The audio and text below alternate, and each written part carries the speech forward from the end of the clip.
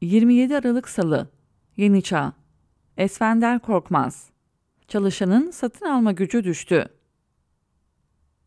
Pazar günü bir gazete bir söyleşiyi üst manşetten vermişti. Asgari ücrete %54,60'lık zam. TÜİK enflasyonu olan %84'ün bile 30 puan altındadır. Her şeyden önce açıklanan 8.506 liralık asgari ücret 2023 asgari ücretidir. Dolayısıyla 2022 enflasyonuyla karşılaştırmak yanlıştır. Asgari ücrette artışı 2023 enflasyonuyla karşılaştırmak gerekir.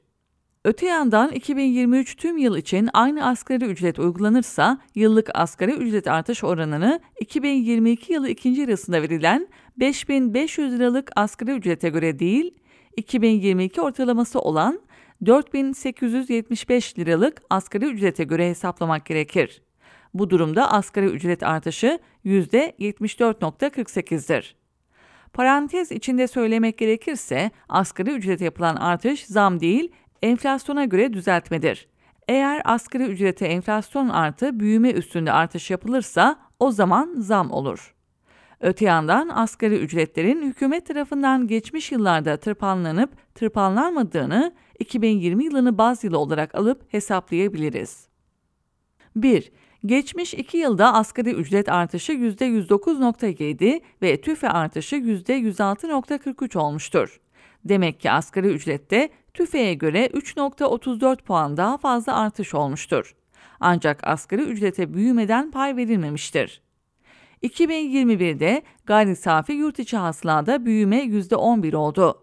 2022'de %3,5 olursa 2 yıl için asgari ücretliye büyümeden pay olarak 2 yıl için 14,9 oranında pay verilmesi gerekirdi.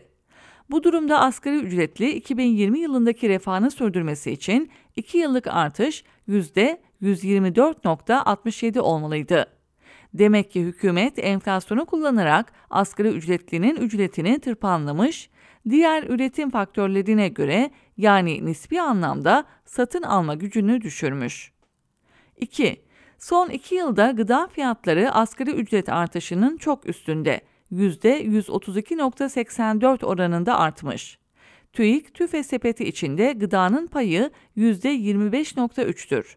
Asgari ücretlinin aylık harcama sepeti içindeki payı ise en az %50'dir.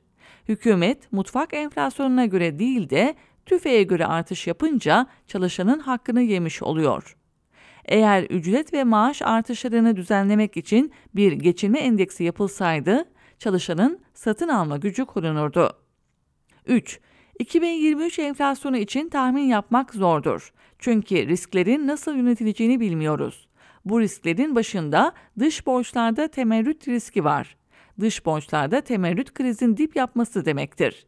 Yeni bir kur şoku hiper enflasyonda yaratabilir. Siyasi iktidar 2023 seçim yılında her seçim yılında olduğundan daha fazla popülizm yapacaktır. KOBİ kredileri olduğu gibi harcamaya gidiyor. Bütçeden seçim popülizmi için para dağıtılması da talebi arttırır. Ama döviz sorunu nedeniyle girdi ithalatı düşerse üretim azalır ve mal ve hizmet arzı daralır. Zaten 2022 3. çeyreğinde sabit sermaye yatırımları eksi %1,3 oldu. Belirsizlik nedeniyle yatırım yapılmazsa mal arzı düşer. Arzın daraldığı talebin arttığı bir ortamda hiper enflasyon riski yüksektir. Dahası mal ve ilaç kıtlığı sosyal huzurumuzu bozar. Zaten ekmeğimizin ne olduğunu bile anlamadığımız 10 milyon yabancı ile bölüşüyoruz. 4. En büyük risk hükümetin gündeminin Türkiye'nin ve halkın iktisadi gerçeklerinden uzak olmasıdır. %100'lere varan bir enflasyon ortamında tek haneli faizde kaldığımız sürece Türk lirasından kaçış enflasyonu arttıracaktır. Bütün bunlara rağmen hükümetin tek haneli faizde diretmesi ve istikrar önlemlerinden uzak durması iktisat tarihinde bir ilktir ve son olacaktır.